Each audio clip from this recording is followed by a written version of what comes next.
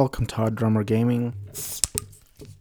I think I just hurt my hand. The podcast about stuff. In this episode, I will be talking about Superman 4, The Quest for Peace. I just got finished watching it a few moments ago, but we'll get to it. As far as what I've been up to, just being miserable from day to day, trying to cope with my depression. I had a psychiatrist who was giving me meds. He was pumping me full of meds. And then I don't remember if I said this already, but one day he was like, "I'll be retiring at the end of the year." And I was like, "Oh, congratulations." And he didn't even say thank you. So I think he was ousted out of his job or his position. I'm assuming he was ousted. So I was like, "Congrats on retirement." And he just kept on going. He's like, "Yeah, I'll be retiring." So I don't know.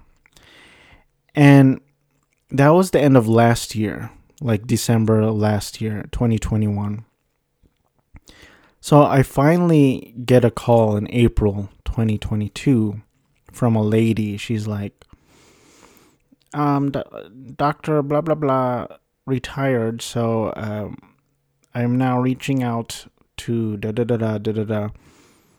And I was like, I'll call her back eventually. I didn't call her back. I haven't called her back, and I'm nervous too.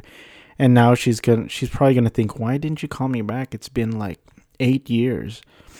And I don't know what to tell her, quite frankly. And I'm nervous to call her. I probably won't ever call her. That's what's been going on with me. I have been working at Amazon part-time. My body is just constantly thrashed for hours at a time. And the job, as you can imagine, is very tiring. It's manual labor on steroids. And fortunately, I guess, at my facility, we only work 4 hours at a time. If they're low on work, they force you to work 3 hours, which A is good, but B bad, because you get paid for 3 hours instead of 4. And if they're very busy, they mandatorily push you to 5 hours. It's not the best situation, but you gotta work to eat, and you gotta eat to live. But who wants to live? I don't know where I was going with that, but before I have all these thoughts. I think I say this every episode. My memory is so trashed that I think I say the same exact things every episode, and the only thing differentiating every episode is the movie at the end and the movie beat. By the way, I'm going to start calling the segment where I talk about the movies I've watched the movie beat, because I'm a drummer, see? And to differentiate from it being the movie corner, I'll be calling it the movie beat. Also, Ralph Garman of K-Rock and Los Angeles fame, he used to have a segment on K-Rock called the movie beat. No copyright infringement intended. What else has been going on with me? Nothing. Let's move on to the movie Beat. First movie I want to talk about is Moonshot. And I kind of wanted to make this, actually, before I start, I want to mention that I am currently recording on a brand newly purchased Blue Yeti microphone. This podcast is not and will likely never be sponsored by anyone, because this podcast is so depressing. I can't imagine anyone sponsoring this podcast. Maybe what medication am I on? Not Prozac. Jesus Cristo, I forgot. So that joke fell through very quickly. But so I was watching a course I purchased on audiobooks, and one of the mics she mentioned was a Blue Yeti microphone. And I've heard about this company for years, especially in podcasting. Blue Yeti, Blue Yeti, Blue Yeti. And I didn't know much about it, but she said the Blue Yeti is fine for recording audiobooks. And obviously, your situation's going to differ. If you have a treated room or a closet, if you have outside noise, everyone's situation is going to be different. So some people it's going to be impossible, but she's like, the Blue Yeti, I'm recording on it right now and it's fine. You can use it to record audiobooks. And I thought that was intriguing. And I got mine for under $100. And I didn't need it, quite frankly, because I already have multiple other microphones. I'm very bad with money. I'm very impulsive with money. It's why I don't even want to name the amount of credit card debt that I have. But man, this is off topic. What was I talking about? Blue Yeti. So my first impression is that I like it. It comes attached to like a very seemingly sturdy black stand. It's like a fancy stand. It's a big microphone. It's reminiscent of a penis, if you will. It's hefty if you hold it in your hand and caress it. And it's very dissimilar from like, a handheld microphone you'd sing into at a karaoke bar or something. It's big. It's almost like unnecessarily big. I'm not sure why it's so big. So far I like it. I am sitting at my desk kind of weird because I am using the stand and not my other microphone boom arm that I have become accustomed to. That was my dog, if you heard Callie. And I purchased a pop filter to go over the Blue Yeti, which was an additional like $12 and some change. I can still hear some of the plosives coming through, and I apologize for that. But I'm just getting used to this mic. But so far, I like it. It looks great. Hopefully, it sounds great. And we'll see where life takes us. So, as I started before, first movie in the movie Beat is Moonshot. And I almost wanted to make this a main movie episode. But I decided I'll just talk about it here. It came out in 2022 on HBO Max. I liked Moonshot a lot. Like, maybe even disturbingly a lot. My wife and I were scrolling one day on HBO Max and we came across it. I had no real idea what it was other than the brief description HBO Max gives. I just knew it was an Asian girl and one of the boys from Big Daddy, who I will heretofore refer to as Big Daddy. And it appeared to be a rom-com. So we powered it up.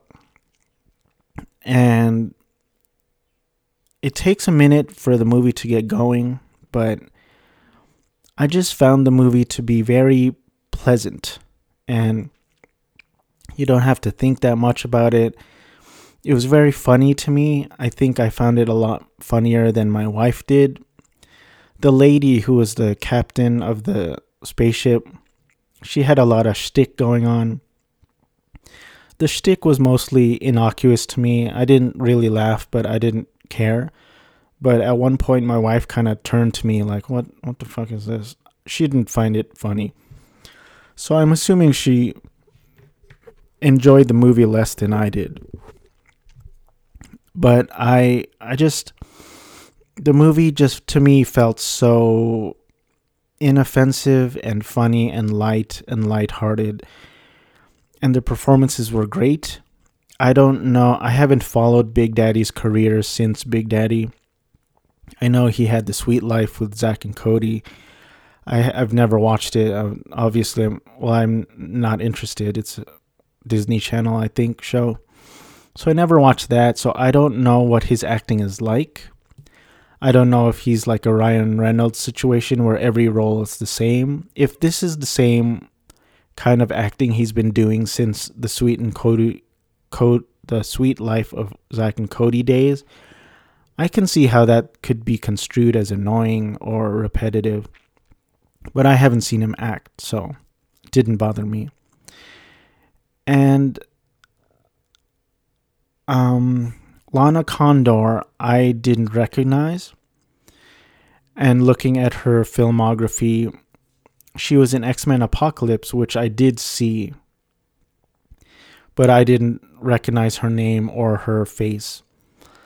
So I looked at images and I'm like, oh, well, yeah, she was Jubilee. A role that apparently they kept trying to shoehorn into the movies, but she only ended up in, I think, deleted scenes every time until X-Men Apocalypse.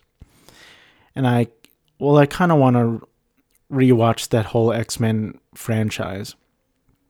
But I want to rewatch X-Men Apocalypse to see if Jubilee ever uses her powers, because I don't remember that at all. I thought the chemistry between them was great. I just really liked the writing. It was very funny, very fast, comedic humor. And I just liked it a lot. And Zach Braff, for me, has gotten this kind of weird, negative reputation just because I think it kind of turned me off when he tried to make that movie on Kickstarter. I think it was called Wish You Were Here.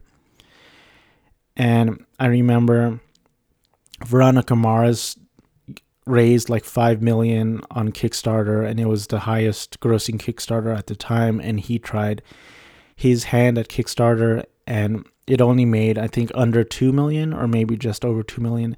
And I remember thinking, you're a rich and famous movie star and TV star. Like, why do we need to do this? Like, why can't you fund it yourself? And, I guess that's not really fair for me to say, because movies take a lot of money, and I mean, it's not really fair for me to accuse him like, oh, why don't you use your own money? Like, but at the same time, it did carry some negative connotations and negative feelings, and ever since then, I've kind of been disinterested in his projects.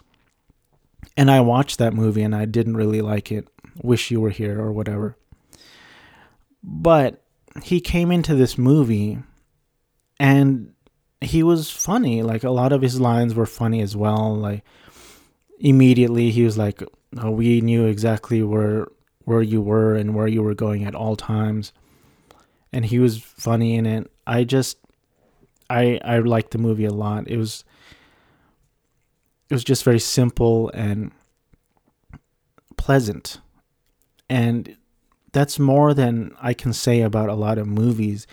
Some movies try too hard. Some movies are not pleasant to listen to or look at or watch. I will say the boyfriend fiance character, I think it's Cuba Gooding Jr.'s son. I've seen him in 2 movies.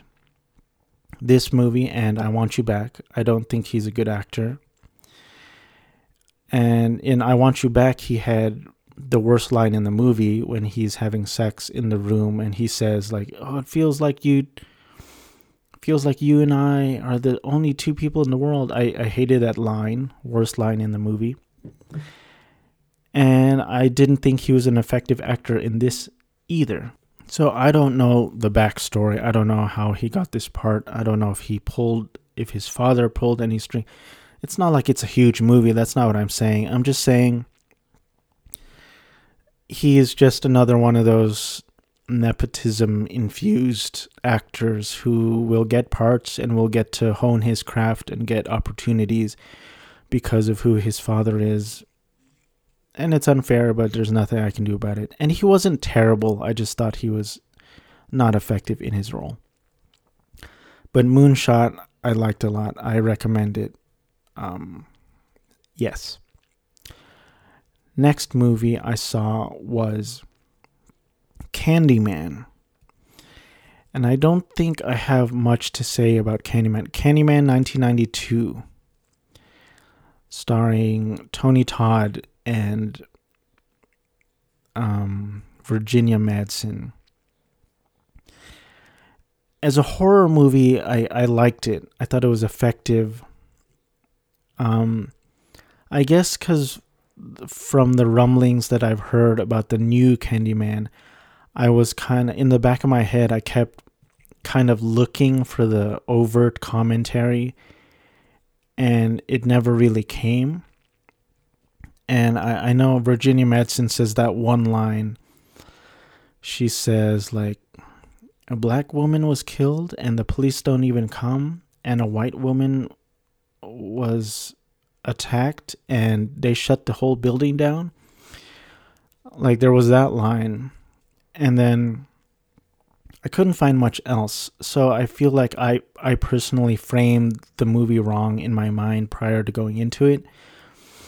Because the flashing images of like that graffiti mural with the guy with the big mouth and the horror aspects of it were good and effective, but it didn't really have that much effect on me. Other than Dune, I think it's the first performance I saw of Virginia Madsen, and I liked her in it. And Tony Todd was good in it. I think the voice was a little much, but I'm not sure if I will see any of the sequels, but I do want to see the new one just because it's a new one, I guess. I don't know. I just realized that this movie beat is going to be a little short, which is fine. Next, I saw Cursed Films Season 2, Episode 3, Stalker. This episode came out in 2022. I saw it on Shudder, as I did Candyman. Stalker is a movie I have never heard of before. And I saw that it was playing on HBO Max, so I started it. I didn't get very far. The opening scene is very slow. The opening sequence with the opening credits is, I believe they're at a bar. And you can't hear any dialogue or anything, but it's just a static shot of a bar and a guy bringing out food to a patron who's sitting at a table. And then the next scene, it goes to a house, and it's like a slow zoom into a person's house. And the camera pans very slowly left and right of a family laying in bed and a train going by on train tracks. And then the guy starts to like get ready for work, I guess, and then the wife chastises him, saying, You've been away from that world for a long time, and now you want to get into this dangerous job. Think of your daughter. And she's very upset at the husband. She starts screaming and like writhing on the floor. The volume on my TV was loud, and her screaming was so weird sounding, I guess, because my wife thought I was watching porn. She was like, "What are you watching?" But I wasn't watching porn. I was watching the beginning of Stalker. Anyway, that's where I stopped it. And I'm like, I don't know if I feel like watching a 3-hour movie right now. And the beginning is very slow. So I watched the Cursed Films episode Stalker without having watched the movie Stalker. And the story of the movie's actually pretty interesting, and it did make me want to go back and watch the movie. Just the 2 hour 40-minute running time is intimidating, to say the least. But so Stalker is about, I guess, this weird forbidden zone that people are not supposed to go into. And so they pay money to these guys nicknamed stalkers. And the stalkers help them navigate into the forbidden zone. And they try to find a room, and they go into the room and they like make a wish or say your dreams, and the dreams come true or something like that. That's basically the gist of it. And that gist, I mean, it took me 10 seconds to say, but somehow they expanded it to a 2 hour 40-minute movie. And the concept, the story is interesting, so that's why I want to watch it. And the episode was good. And there's that phrase, art imitates life, life imitates art, where it's like a real life Chernobyl that happened in 1986, I think. And there's an area in Chernobyl, Pripyat, that is forbidden, and they have people very similar to stalkers who bring them into the area and show them around. So it sounds interesting, and I want to watch the movie. And I read that some people compare it to Annihilation, but the writer of Annihilation was like, Annihilation is not any sort of homage to Stalker. It's not related in any way. It's a completely different story, which, fair enough, but you can't blame people for comparing the two because they are pretty similar. I think this mic is very sensitive, and it can pick up my dog who is behind a closed door. So, I mean, I like this mic. I like the way it sounds. Well, I guess I'll see if I like the way it sounds when I try to listen to the playback. But I wonder what the appeal really is, if it just looks good. I'm not sure why people don't just buy a cheaper dynamic microphone that's less sensitive to outside noises. I don't know. God damn it, Kelly. So Stalker, it's good. By the way, I'm drinking a beer called Stella Artois or Stella Artois. I'm pretty sure it's Stella Artois. I like it. I'm not much of a drinker. I tend to like drinks that are tied to a memory.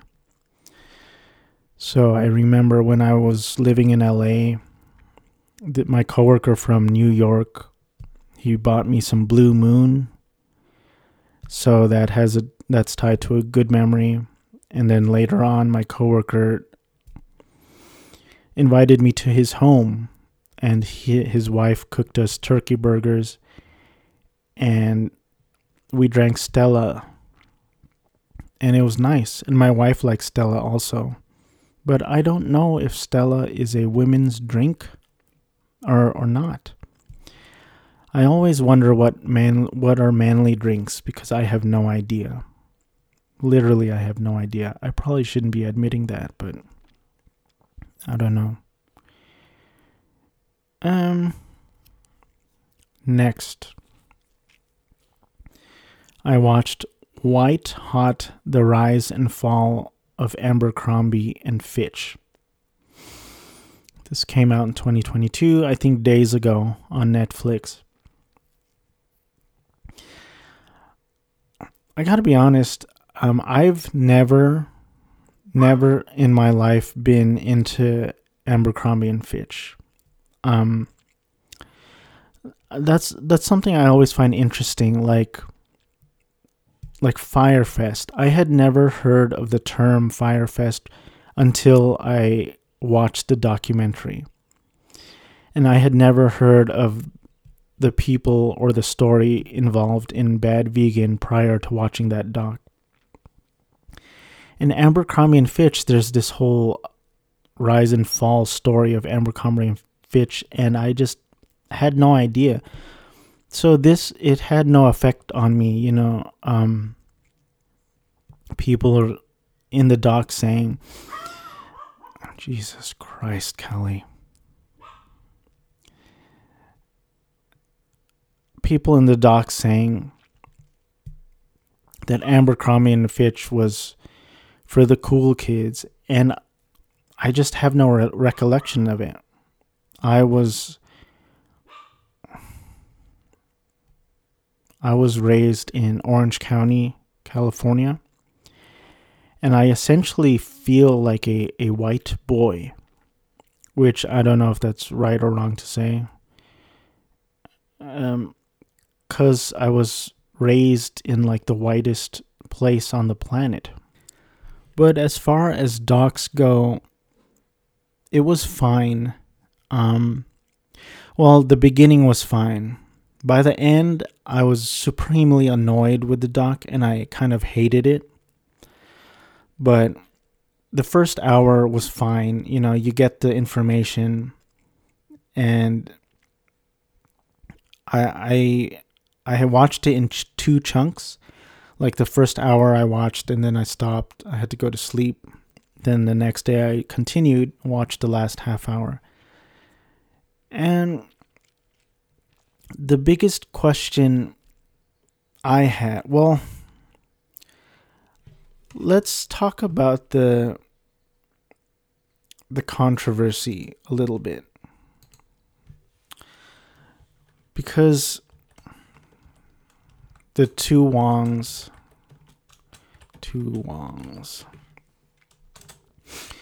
All right, so I looked this up. And I can't even tell if this is an actual Abercrombie and Fitch shirt or if it's a parody. So here's the shirt. It says Wong Brothers Laundry Service 555-Wong. Two Wongs can make it white. Abercrombie and Fitch. So like I personally don't understand the outcry for it. So the phrase two Wongs can make, two Wongs don't make a white. It's just, to me, it's more confusing than anything. Two Wongs don't make a white.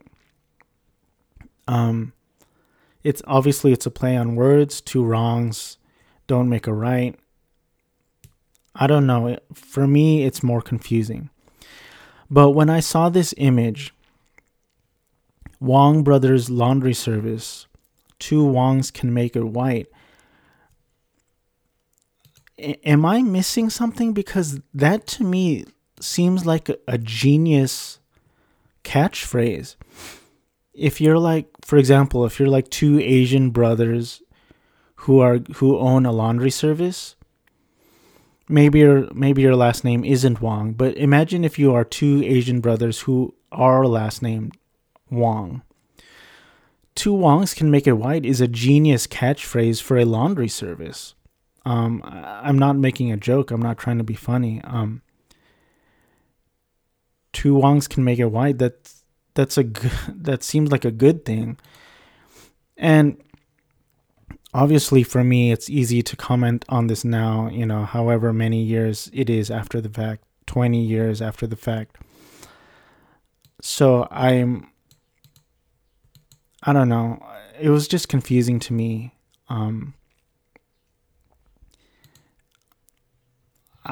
I'm not saying people shouldn't have been upset. I'm just saying, me personally, I don't really get it. I don't understand it. And the biggest upsetting thing for me was like, they sort of raised the question in the doc a few times, but they don't really get into it.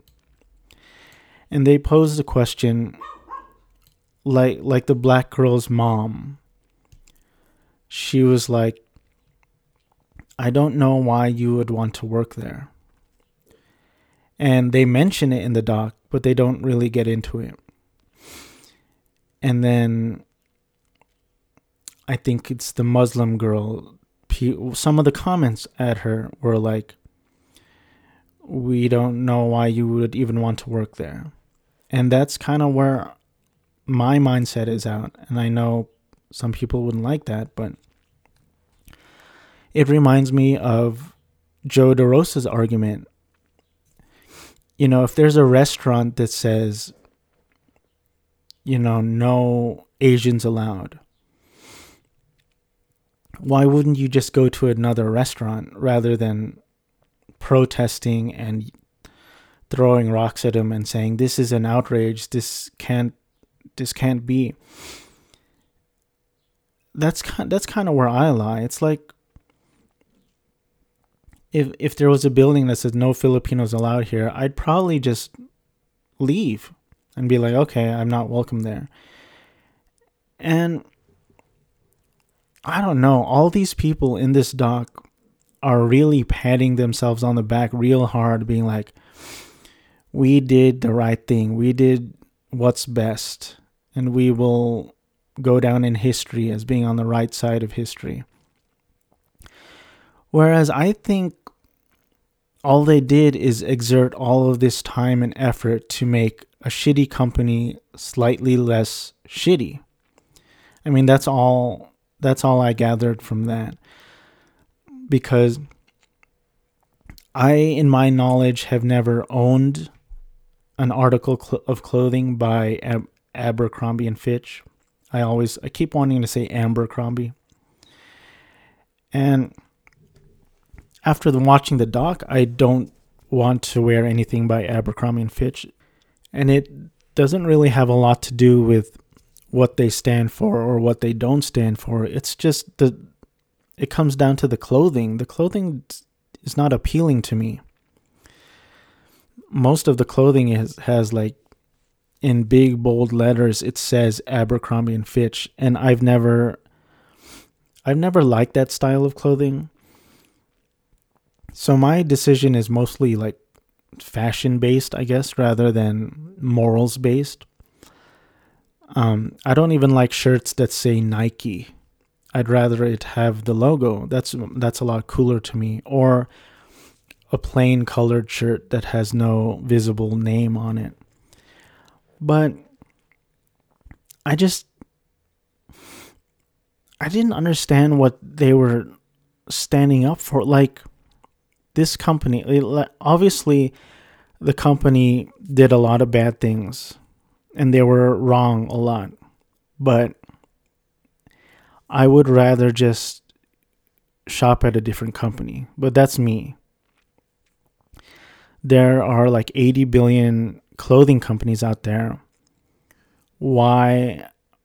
I can't imagine myself getting angry enough or bothered enough to challenge a company on anything. I'd rather just go to a different clothing company. But again, that's me.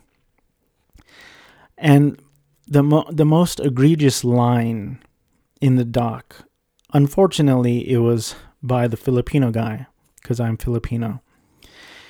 And I'm paraphrasing because I don't remember. I had to rewind his line, but I don't remember it completely. But he says something like, they represent the worst time in history, in American history. Something like that.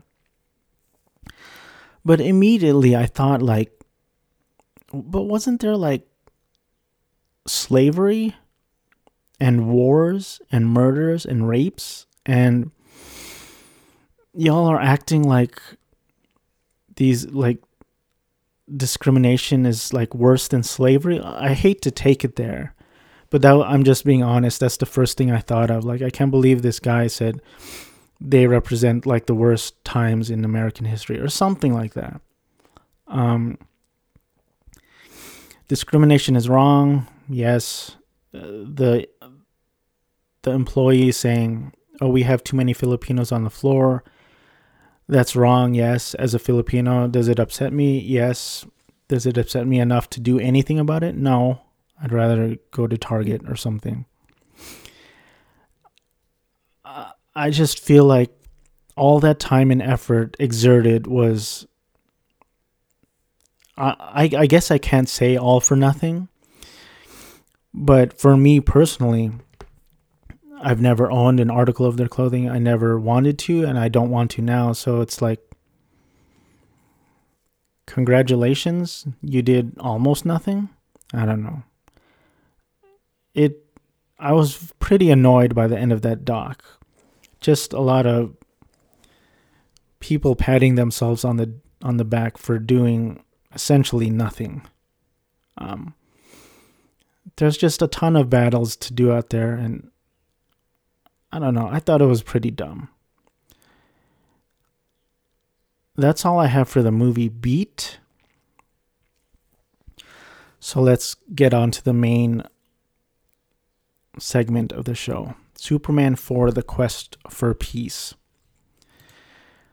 So, much like Superman 3, I had no memory of this as a child, so this is my first time viewing it. I had no knowledge of the movie at all. I had knowledge and memories of 1 and 2, but not 3 and 4. So I start watching the movie today, and here are my notes. When I saw John Cryer in the opening credits, I exclaimed out loud, "What the fuck?" When I saw a story by Christopher Reeve, I said, "Oh my god." Just because I know him as an actor, I didn't think of him anything further than that in the creative field.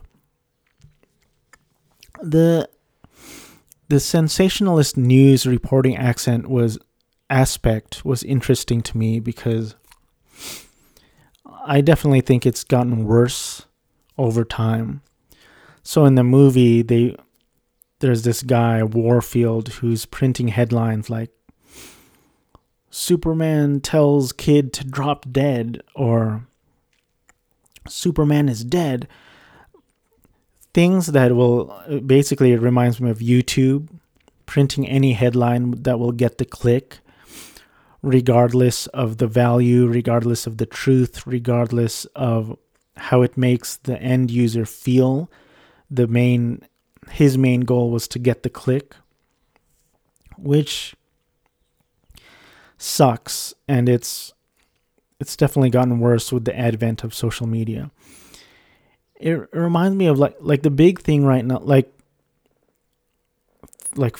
for example, 3 weeks ago the big news was Alec Baldwin. 2 weeks ago it was Will Smith in the slap.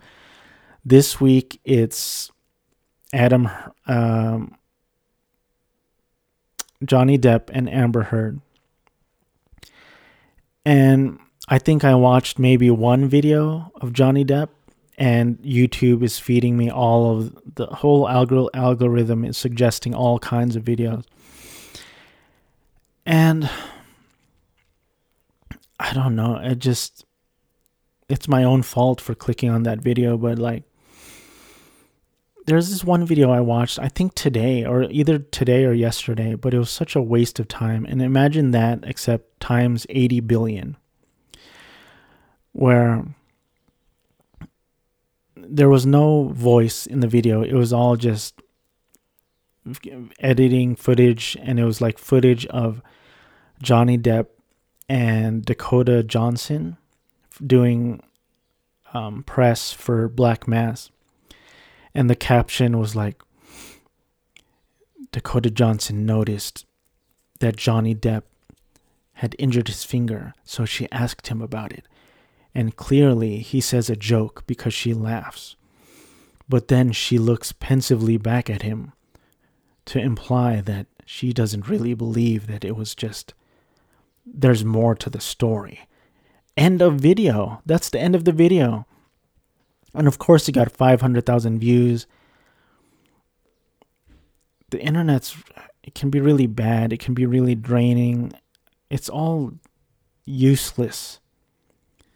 I mean, this whole podcast episode is in a sense useless. Like, am I helping anyone? Is this valuable to anyone? I don't think so. Anyway, back to Superman 4, The Quest for Peace. My next note was, why is a teacher asking students if they have any thoughts on the nuclear arms crisis? I thought that was kind of bizarre. But I had an experience when I had a history teacher who was trying to tie in 9/11, which happened just that morning, into U.S. history. And I get it. She was like, this is a huge event in U.S. history. This is going to be in the books. And it's true, yeah, but I'm like, can't we go home? Can't we have early dismissal today? Even though we were in California and 9/11 happened in New York, we should be home with our families, consoling our families for at least the next 12 years. I think we should all go home early. Anyway, when the villain came out of the sun, I started laughing because he splurted out of the sun, turned into like a fetus, then a baby, then a full-on man in 2 seconds, complete with a cape and a supervillain uniform. There's also like a Three's Company / Perfect Strangers bit in the middle of this movie where Mariel Hemingway and Margot Kidder have a double date with Superman and Clark Kent, and Superman and Clark Kent have to keep switching back and forth between each other. And I actually thought the scene was kind of funny. My next note is there was a big wall, and I had assumed it was the Great China Wall, but I will admit that I wasn't sure upon seeing it if it was the Great China Wall or the Berlin Wall. And I saw in the end credits that it was the Great China Wall. But my note is, so the bad guy destroys parts of the Great China Wall, and somehow Superman blue beams the wall back together. I don't know how that's possible. But he emits a blue beam out of his eyes and somehow puts the wall back together. The long nails of the bad guy made me laugh because it's ludicrous, but it reminded me of that Family Guy episode where Meg had long nails. The Statue of Liberty flying made me laugh.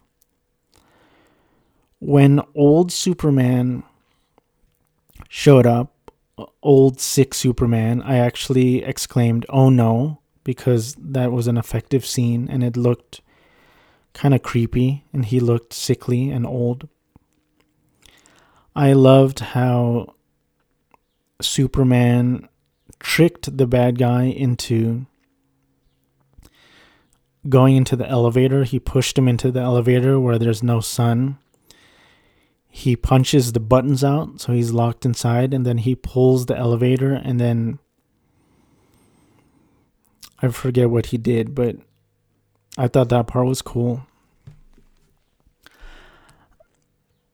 I thought the bad guy having Gene Hackman's voice was kind of goofy. I laughed at the end when he brings John Cryer to the priest and Superman says, This young man has been under the bad influence of a bad man. Can he be helped?" And the priest says, "Every boy can be helped." That made me laugh. That's all the notes I have. So, upon looking at the Wikipedia, there's some notes that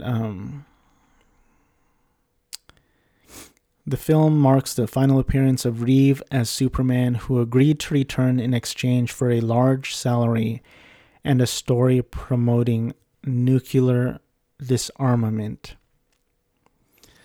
The Cannon Group, the film's producer, suffered a major financial crisis that forced major budget cuts, and 40 minutes of footage were deleted after negative test screenings. Upon release, it was widely lambasted by critics and fans alike, with many reviewers citing poor special effects, inconsistencies, and plot holes. It is often named one of the worst films ever made. I will say I don't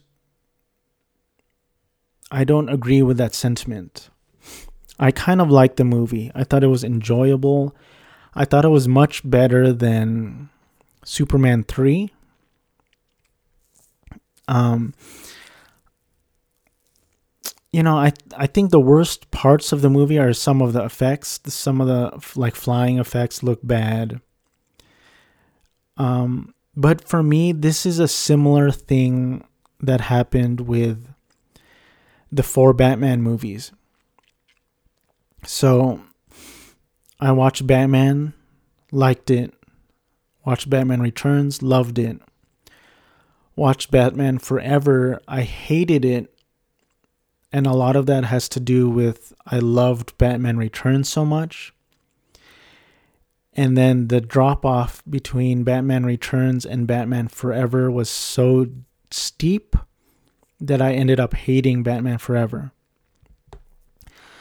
But then Batman and Robin, it's almost like, well, Batman Forever was so bad for me, how bad will Batman and Robin will be? And I didn't hate Batman and Robin. I liked it a lot more than Batman Forever because you're going from Batman Forever to Batman and Robin. This is a similar thing where Superman 1 and 2 were great. Superman 3 was such a drop-off. And then Superman 4 was just the last movie in the 4-film franchise or whatever you want to call it. I didn't hate it. But I'm watching this movie. What's 87? Like 35? Is that right? Like 35 years after the fact. So I think in 87, people are they're in the thick of it. They want to see Christopher Reeve again. They want to see Margot Kidder. They want to see Gene Hackman. And if they see it in the theater or whatever, I can understand being disappointed. But me seeing it at home, I kind of liked it. I didn't love it. It's not great. A lot of parts were goofy and silly, but it was a lot better than Superman 3 in my opinion. I really like Christopher Reeve. He is the quintessential Superman. No one will ever take that away from him. And I loved seeing Margot Kidder back again. Her role was increased, especially after seeing 3, where they reduce her to like a very short scene in the beginning, and then she goes on vacation, then comes back at the end. And I thought they were going to do that again in Superman 4 because she mentions at the beginning that she's planning on going to France. But fortunately, her flight was canceled and she stays for the rest of the movie. And a lot of the similar themes are there. For example, like Margot Kidder almost, she has like a kind of a close friend, almost like a brotherly relationship with Clark Kent. And she talks to him that way. But as soon as she talks to Superman, she's like very enamored towards him. Her voice gets softer, a little deeper, a little more seductive. And it's the complete opposite with Clark Kent. And I like that type of acting, and it was like a throwback to the Superman 1 and 2. And well, I'm also appreciating it 35 years after the fact, knowing that this is the last Superman with all those classic characters. You know, Margot Kidder's dead. Christopher Reeve is dead. And if they weren't, they would be very old at this point. So, obviously, there is a soft spot in my head, in my heart, knowing that this is the last Superman film with those actors in it. And I didn't think it was one of the worst movies at all. I think that's ridiculous. If anything, 3 might hold that spot. And I guess I didn't hate 3, but 3 had ridiculous parts, like the video game part and the crosswalk characters. But I really didn't hate 4. I kind of liked it. It was kind of trying to do a similar thing to 1 and 2. But you know, they had a major budget cuts. Jon Cryer was a weird addition to the franchise. It was great seeing Gene Hackman in there again too. I'm kind of surprised that he agreed to do number 4, but he didn't do 3. So I liked it.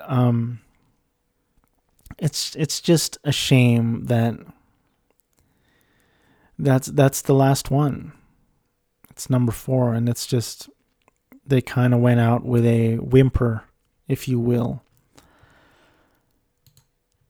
But yeah, I guess I'm just kind of sad. I don't really know what else to say.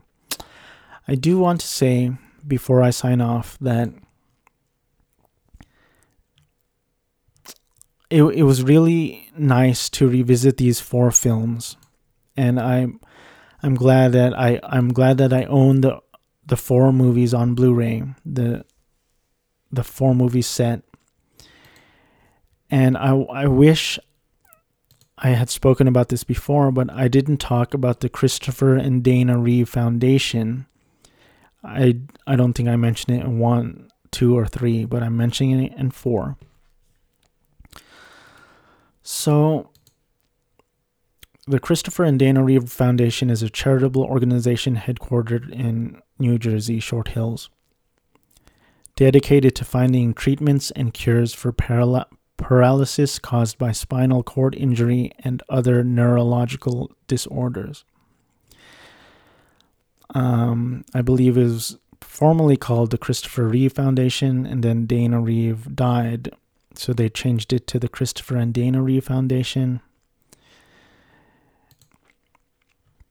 You can check out ChristopherReeve.org to learn more about the Christopher and Dana Reeve Foundation. And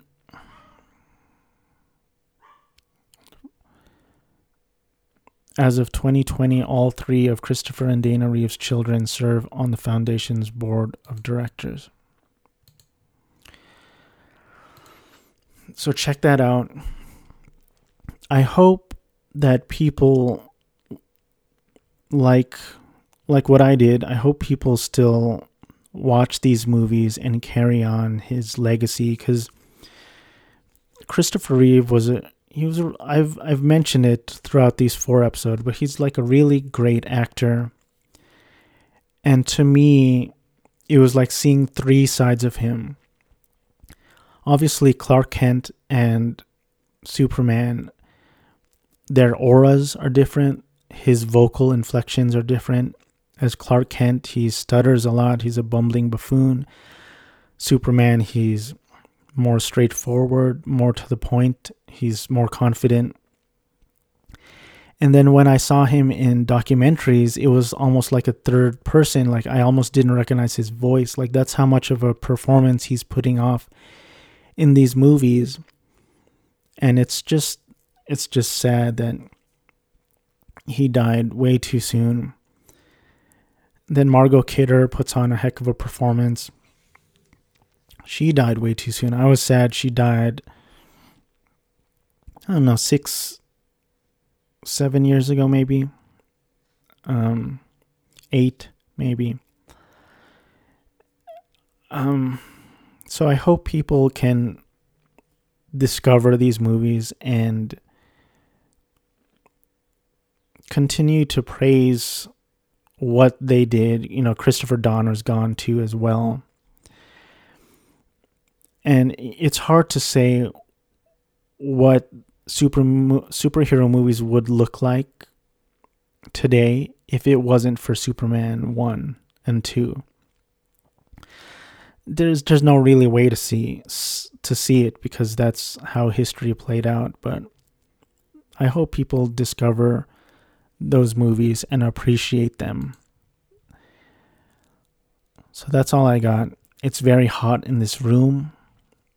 I can't turn on the fan because this mic is very sensitive, but I'm going to stop the recording. I'm going to turn on the fan and to take a huge old swig of ice cold water. Thanks for listening. I hope everyone is well. Take care of each other. Take care of yourself.